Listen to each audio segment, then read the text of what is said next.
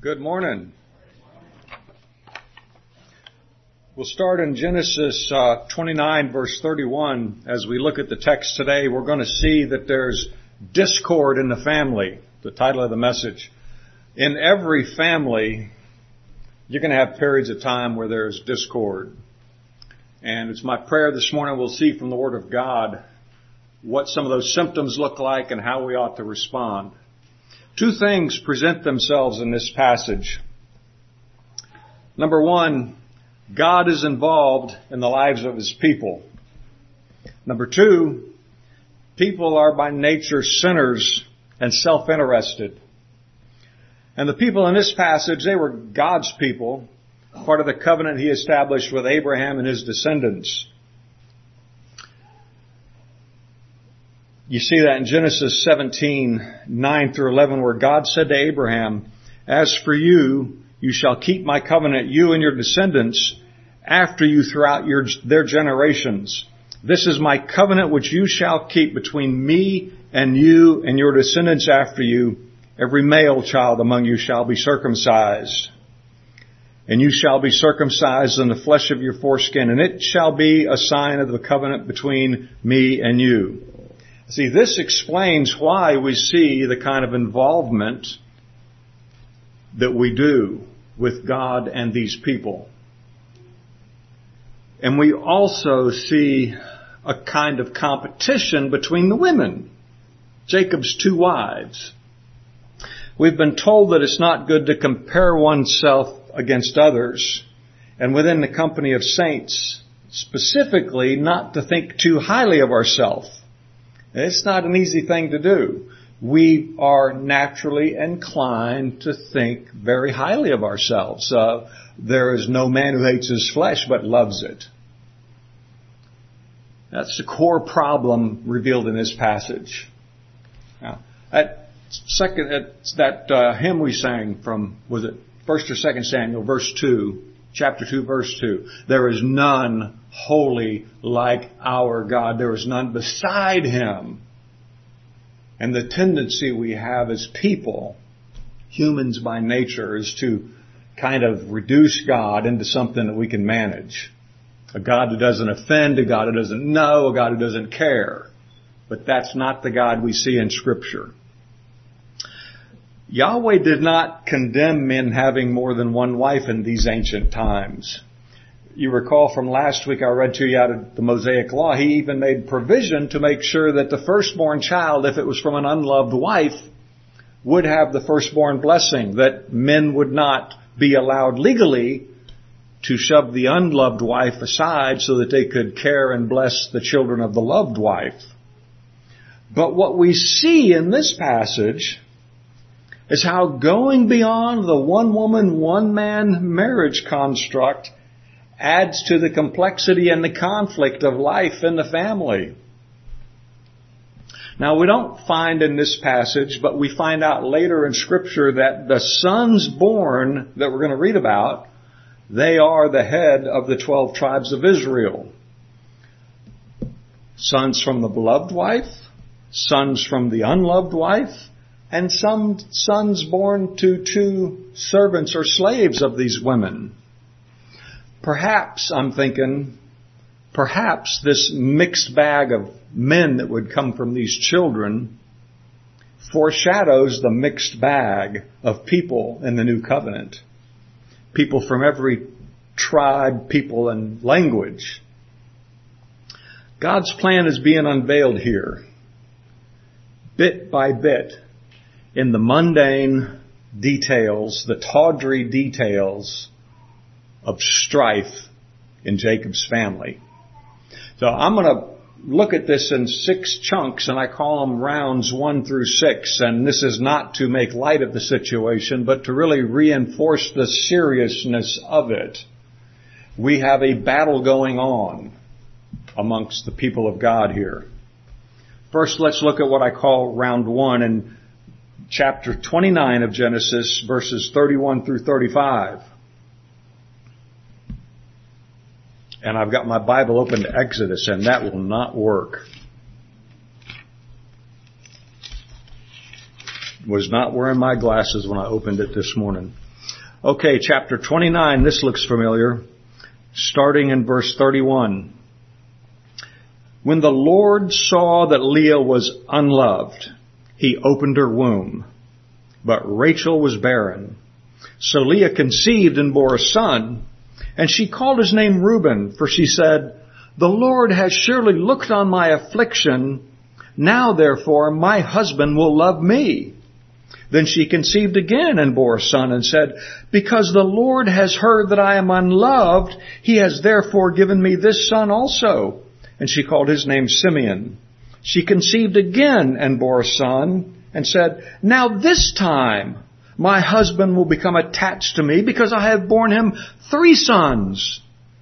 Therefore his name was called Levi. And she conceived again and bore a son and said, "Now I will praise the Lord." Therefore she called his name Judah. Then she stopped bearing.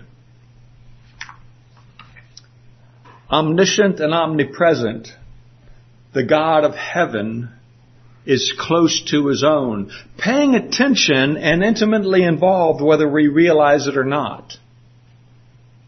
We go through trials in our lives. God is not ignorant, not far off from us.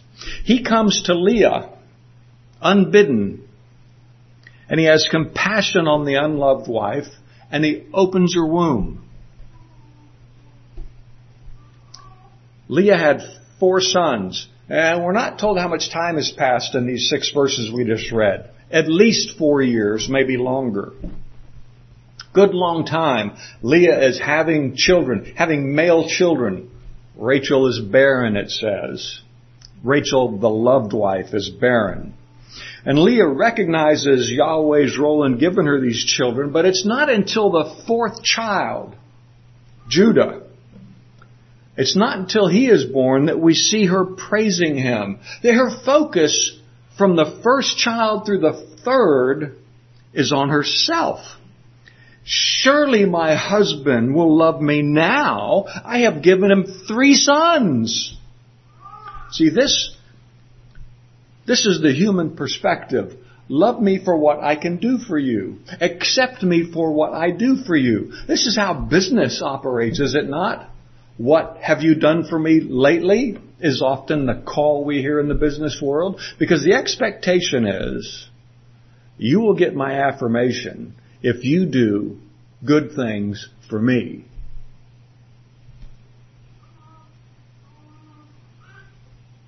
When her 4th child is born, not a word in our text about what Leah had done or how it might even affect her relationship with her husband. But she sees this 4th son, and God fills her heart with praise for him. Not what he's done, just praise God. And see, this ought to be the heart of every child of God, is to be thankful for what he's given us, but to praise him for who he is, not simply for what he does for us. You love that child, do you not, my brother? God is good even if he had not given you that child. But now that he's given you that child, you see more and more how glorious he is to create life and to equip people to be mother and father and raise up children properly. And it was after she arrived at this place of peace with God, praise God, out of a heart of love, instead of trying to prove herself to her husband, Leah stopped having kids. 4 sons. Gets to the point of being honest with God, and she stops having kids. That's round 1. Let's look at the first 8 verses of chapter 30 for round 2. Now when Rachel saw that she bore Jacob no children, Rachel envied her sister and said to Jacob, "Give me children or else I die." And Jacob's anger was aroused against Rachel, and he said, "Am I in the place of God, who has withheld from you the fruit of the womb?" So she said, "Here is my maid Bilhah. Go into her, and she will bear a child on my knees, that I may also have children by her. Then she gave him Bilhah her maid as wife, and Jacob went into her. And Bilhah conceived and bore Jacob a son. Then Rachel has said, God has judged my case, and he has also heard my voice and given me a son. Therefore she called his name Dan.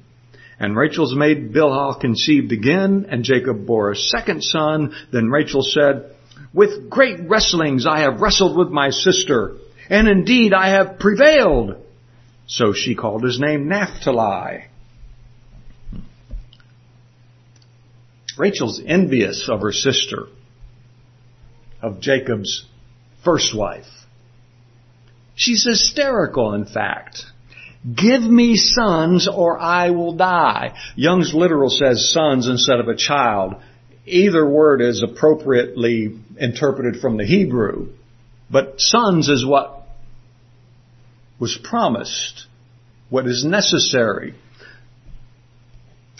Not only were sons the favored children in this culture, in the context of God's promise to be fulfilled through Jacob, having a son was crucial.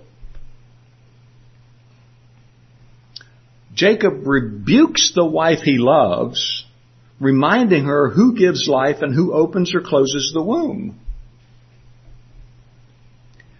But you remember a long time ago, Father Abraham, given the promise in the first place, Sarah's going to have a son.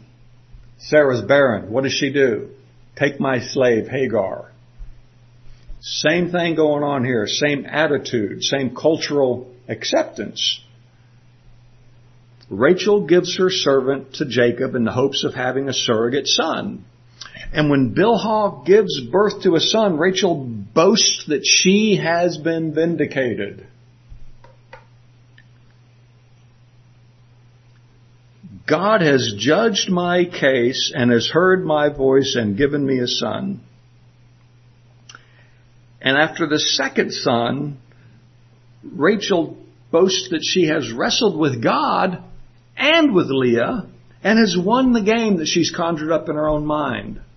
It's this competition going on between women. Rachel has yet to have a son. She has yet to have a child.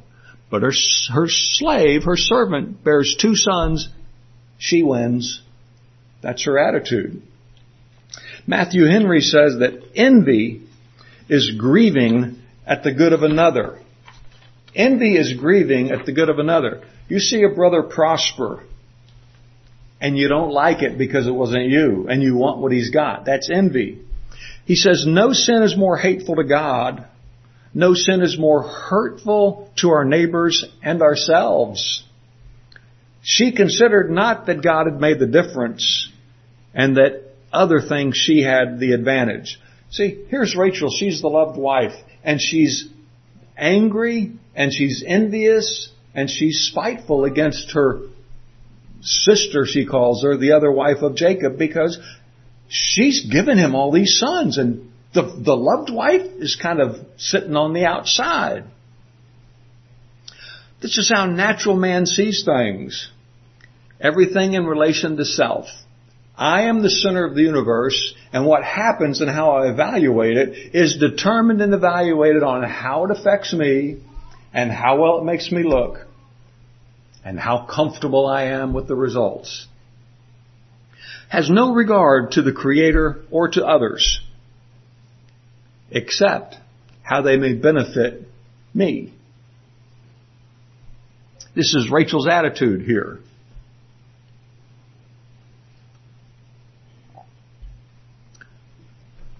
Round 3 starts in verse 9 through 13.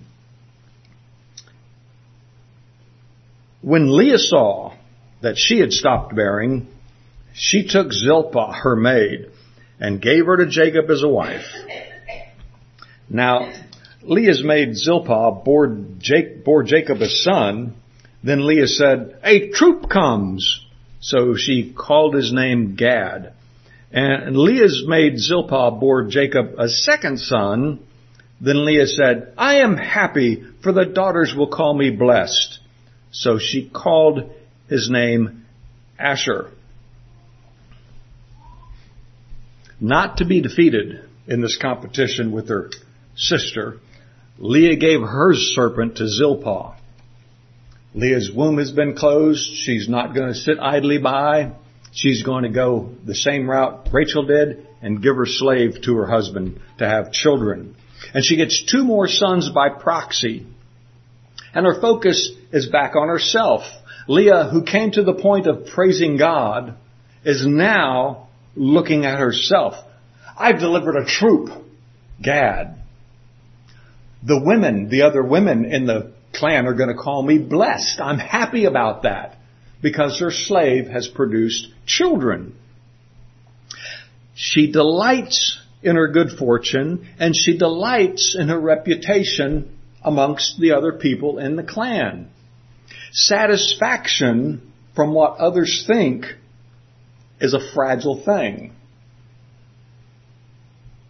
Again, from Matthew Henry says, it is sin and folly to place any creature in God's stead and to place that confidence in any creature which should be placed in God only. Had not Rachel's heart been influenced by evil passions, she would have thought her sister's children nearer to her and more entitled to her care than Bilhah's.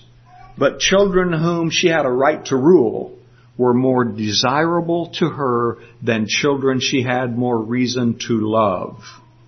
And as an early instant of her power over these children, she takes pleasure in giving them names that carry in them marks of rivalry with her sister. Now see, if Rachel had the right attitude, Matthew Henry says, she would have seen Leah's 4 sons as those that she should love. But that's not good enough. She has to have sons that are hers. And so she's in competition. She's angry and she's envious of Leah. Now this is bitterness that can get into each and every one of us just like it did Rachel. And we must take care because the damage that can be caused by this type of attitude will be much sorrow and much division within the family, be it a family of man or the family of God. We cannot sit idly by and allow this type of envy and bitterness to grow in our hearts because somebody has something I don't, and I've got to come up with a plan to get ahead. That's what we're seeing here, and it's not recommended. So let's look on at the next 3 verses. Now Reuben went in the days of wheat harvest and found mandrakes in the field and brought them to his mother Leah. Then Rachel said to Leah, "Please give me some of your son's mandrakes." But she said to her, "Is it a small matter that you have taken away my husband? Would you take away my son's mandrakes also?" And Rachel said, "Therefore, he will lie with you tonight for your son's mandrakes."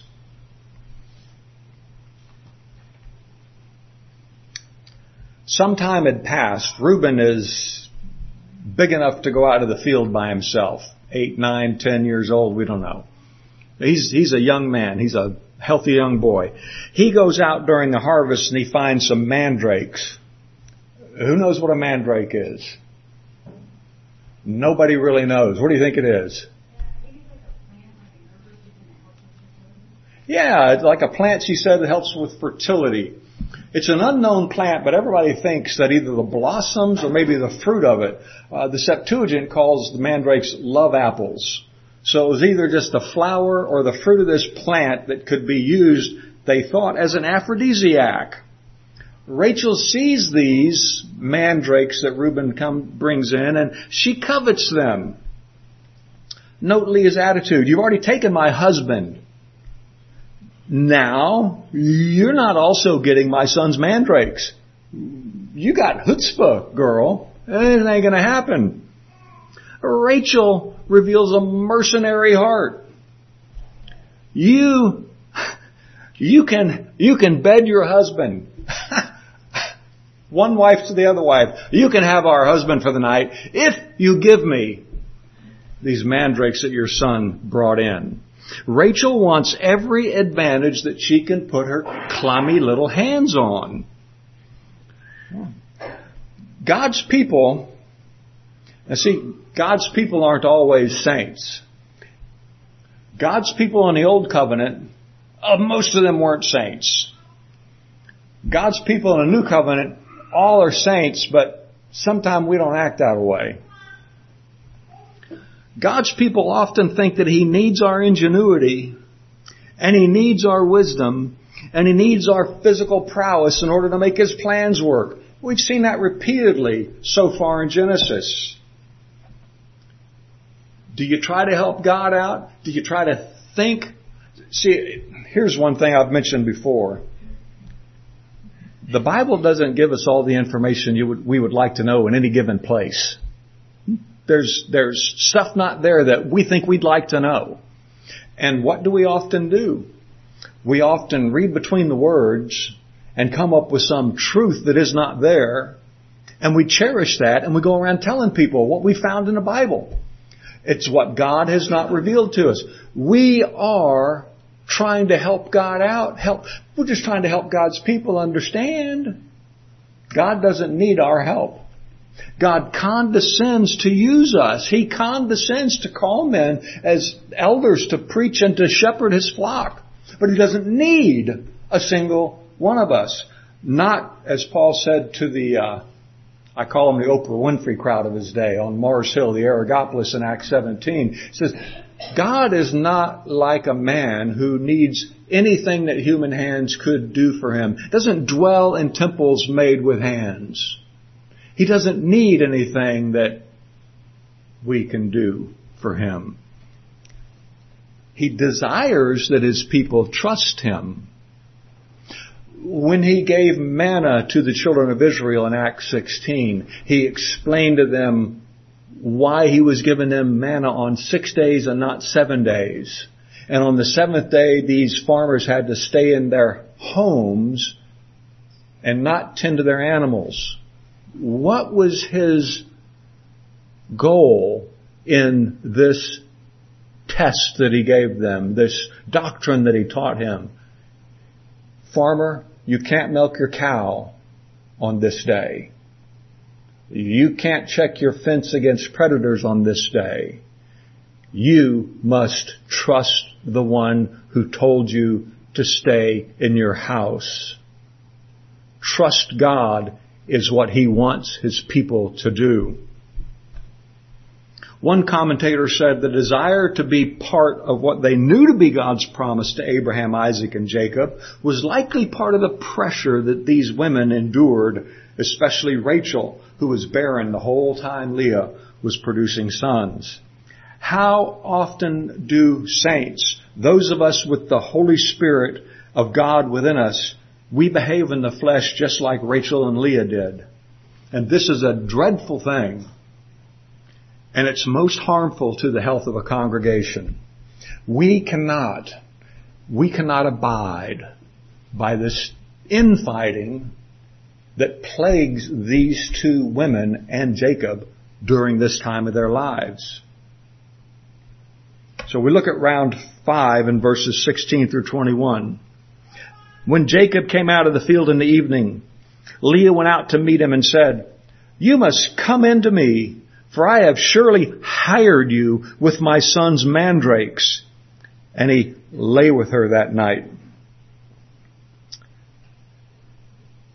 And God listened to Leah. And God listened to Leah. And she conceived and bore Jacob a 5th son. Leah said, "God has given me my wages because I have given my maid to my husband." So she called his name Issachar. Then Leah conceived again and bore Jacob a 6th son. And Leah said, "God has endowed me with a good endowment. Now my husband will dwell with me because I have borne him 6 sons. She called his name Zebulun. Afterward, she bore a daughter and called her name Dinah. The 2 mercenary wives had reached agreement. Leah pressed this contract on Jacob. The two women, they came to an agreement. Rachel would get the mandrakes. Leah gets Jacob for the night. More than one night, as it turns out. Leah bears a son, her fifth one, and she says that God has paid her wages for giving her servant to Jacob. She says this fifth son that she bore are her wages for having given Zilpah, her slave, to Jacob to bear him some sons. Now, wages are an interesting concept. We read in Scripture, now to him who works, the wages are not counted as grace, but as debt. That's Romans 4:4. To whom does God owe wages? Leah says, God has paid me wages because of what I did. To whom is God indebted that he would owe wages? Another son Leah has, of which she says God has given her a good gift. God has endowed me with a good endowment. Now my husband will dwell with me. She thinks this gift, this endowment is good because of what results it will have in her life. Her husband will dwell with her. She's the unloved wife and she has gained an advantage over the loved wife. Her husband, their husband, will dwell with her. And then this passage ends with sometime later, Leah has a daughter named Dinah. You can think in your mind, fast forward to some of the role that Dinah plays in the life of this clan. Let's finish up our text with the last several verses, which I call round 6, starting at verse 22 through 24. Then God remembered Rachel, and God listened to her and opened her womb.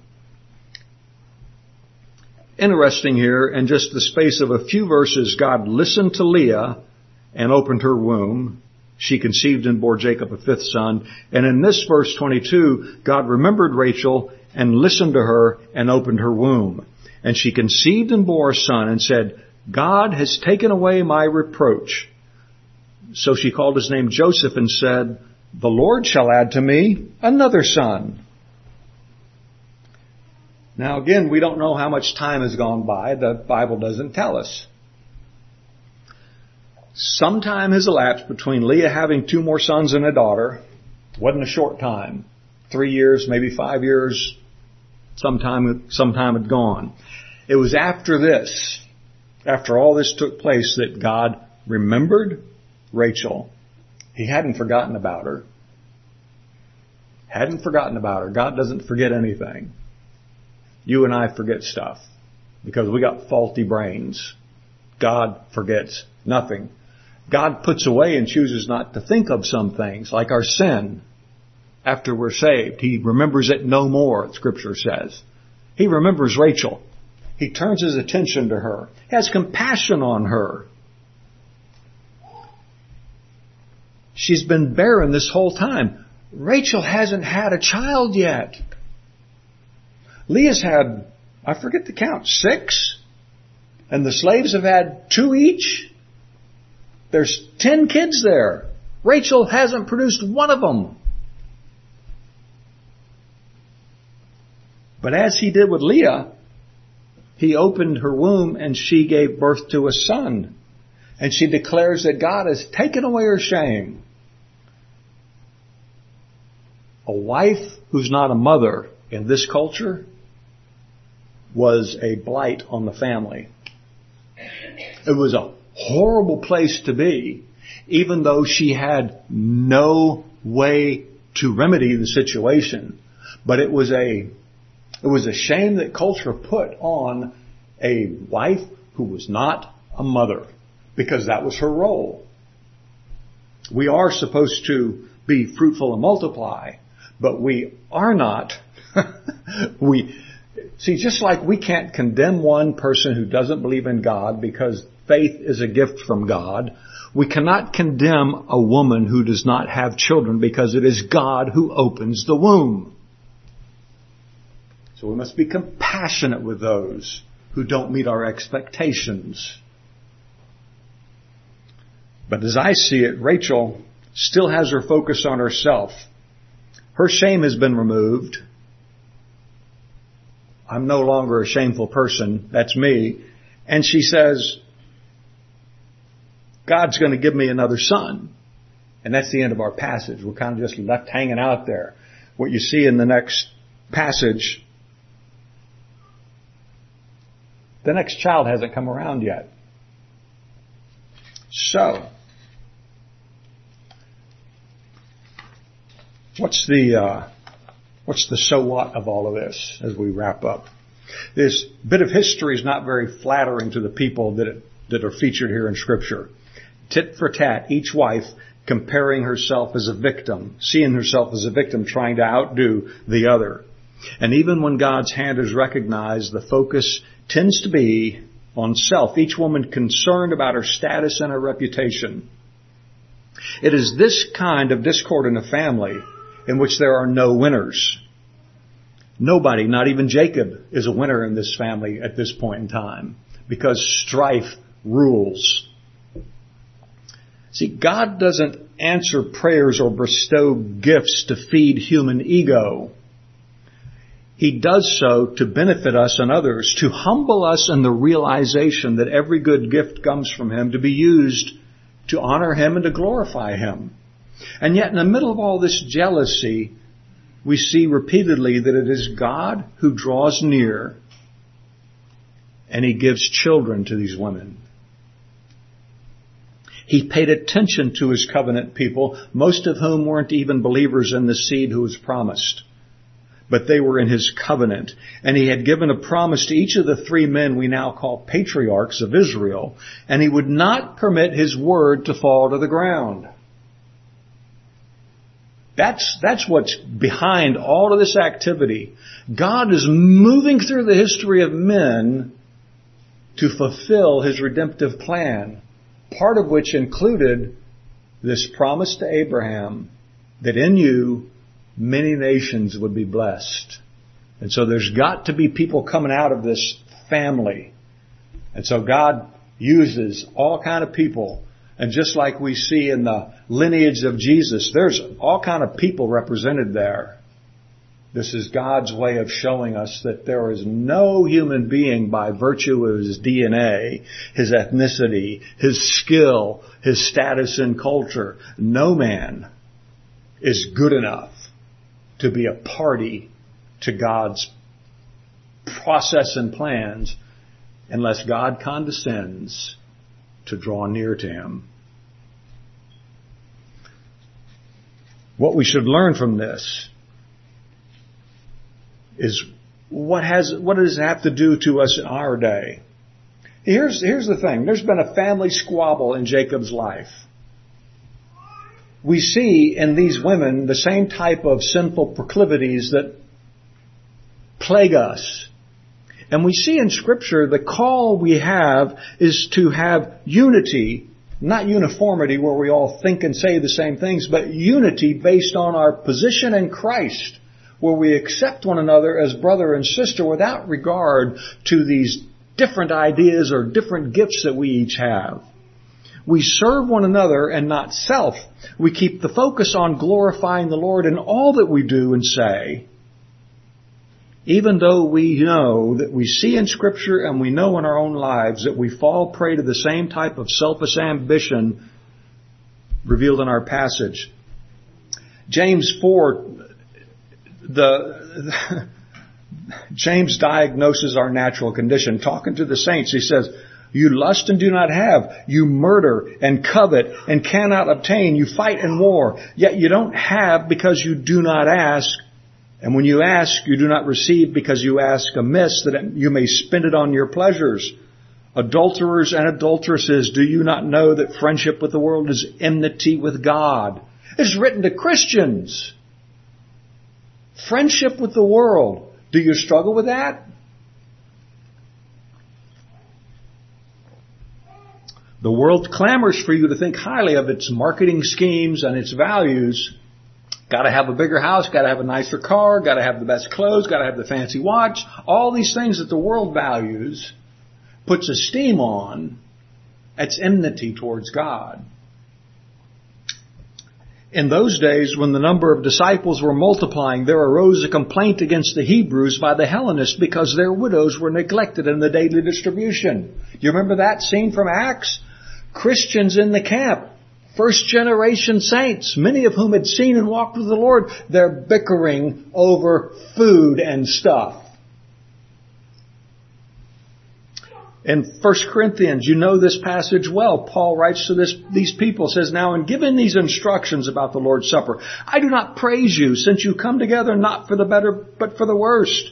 First of all, when you come together as a church, I hear that there are divisions among you, and in part I believe it. For in eating, each one takes his own supper ahead of others, and one is hungry and another is drunk. What? Do you not have houses to eat and drink in? Or do you despise the church of God and shame those who have nothing? What shall I say to you? Shall I praise you in this? I do not praise you." These were Christians fixing to take the Lord's Supper, and they were involved in the same petty bickering that Leah and Rachel engaged in. The Lord's Supper. The Lord's Supper expresses union with Christ and union with one another. And this is why the emphasis is on having a common loaf and a common cup. Selfishness is the human condition. And we are not immune to being selfish, even though we've been made alive in Christ and we have our hope set on that which is unselfish, unselfishly given to us in the grace of Christ. But as with all sin that so easily entangles us, selfishness must be mortified, because we can't have unity within the local fellowship if we are focused on ourself. We must seek to honor each more than self, reminding ourselves that the unity within the Godhead serves as a model for us. The people in Corinth, they had what Paul called a party spirit. You say, I am of Apollos and I am of Paul. And he asked the question, is Christ divided? Did Paul die for any of you?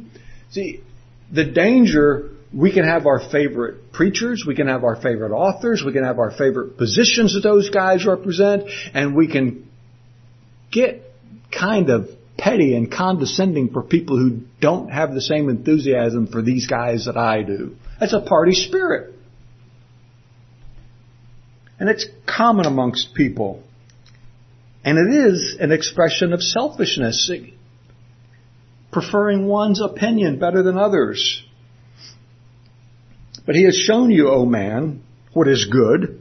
And what does the Lord require of you but to do justly, to love mercy, and to walk humbly with your God? You know that from Malachi 6. To be just and show mercy requires that we walk humbly before God, not with lip service, but with a desire for our brothers and sisters to be built up and equipped. In Ephesians 4, Paul said that I, a prisoner of the Lord, urge you to walk worthy of the calling you have received, with all humility and gentleness, with patience, accepting one another in love, diligently keeping the unity of the Spirit and the peace that binds us. Diversity in gifting for unity in service. That's our calling in Christ. Not diversity and perversity for celebrating debauchery. That's the call of the world. The world celebrates diversity. Why? Because they want to celebrate that which used to be shameful, but nothing shameful anymore. We have diversity in gifts within the body of Christ for a different reason. Because everybody's gift is to be used to build up the body, not to glorify self. The world tells us we need to think and speak as the world, or we're hateful bigots. The Lord tells us not to think too highly of ourselves because He was hated by the world. Why should we expect anything less?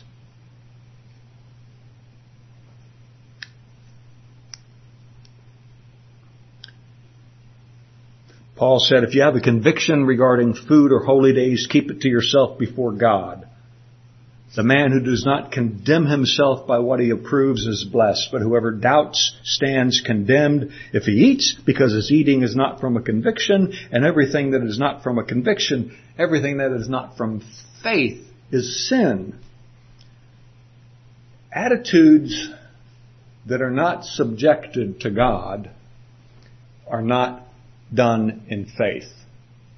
Simple things such as eating. If you cannot, with gratitude to God, Paul wrote in another place, everything is clean if accepted with thanksgiving. The position that we have in Christ is one of being humble recipients of His grace and not being like the people he wrote to in Corinth, thinking they were entitled because they had position or power or money or influence and could eat everything and anything without regard to those who were less well off and unable to fend for themselves. And since we are prone to stumble in many ways, we must be students and practitioners of the Word. The Word of God, which you might hear in the next hour, is profitable for teaching, correcting, and training in righteousness, so that we would be complete, fully equipped for every good work. That's the reason that we've been given the Scripture, and that's the reason we've been given one another, to be fully equipped for every good work. And those good works are what build up the body of Christ, not self.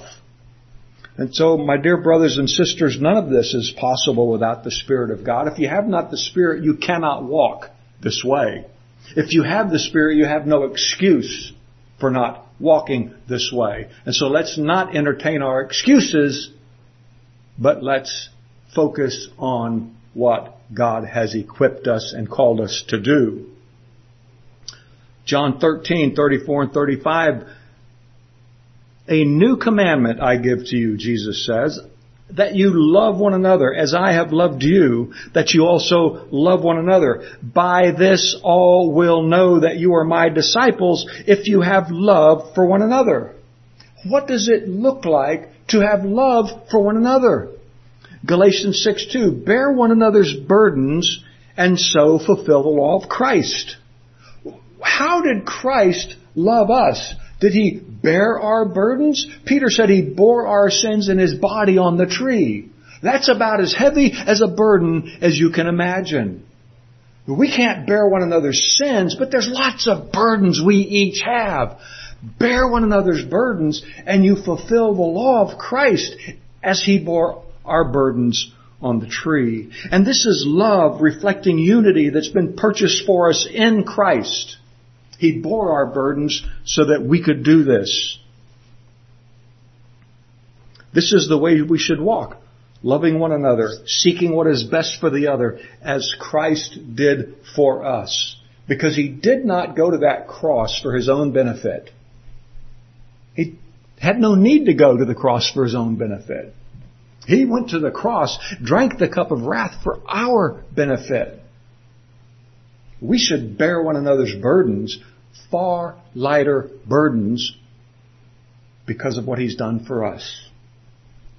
So let us work diligently to make peace and keep peace within the local fellowship. Community Baptist ought to be a place where love is known, where love is the way, where we do not look at a person whose station in life or whose ethnicity is different from ours and say, no, brothers, none of us are clean enough on the inside to have that kind of attitude. You've been cleansed by the blood of Christ. You look at another brother and you love him because he has been purchased by the same blood. And in Christ there is no difference. These petty differences that the world divides people on, man, they have no value. They have no currency in Christ. He gave Himself for us. If you've been raised to new life in Christ, the life that you now live is preparation time for the life that you're going to enjoy on the new earth. We should walk now as best we can as we will on that new earth. Because in that new earth, we won't have any burdens that need to be borne by anybody else. We will be relieved from all the emotional trauma, all the physical ailments, all of the mental limitations, the aging, the decaying, all of the ravages of sin could be gone. We ought to be eagerly awaiting that day. If you are in Christ, you ought to be eagerly awaiting that day. Because the author of Hebrews said that the first time He came was to deal with sin. And when He comes a second time, it will not be to deal with sin, but it will be to gather those who eagerly await Him. So walk as children of the light. This is pleasing to our Lord, and it will complement the gospel proclamation that should be on our lips. Your lifestyle can't communicate the gospel, but your lifestyle can contradict the gospel. And so we ought to live in such a way so that the gospel is not contradicted by how we walk. That's got to be our focus, brothers and sisters. And we do that by loving God and loving one another as He has loved us. Bear one another's burdens and fulfill the law of Christ. That's His will for you and me. Let's pray.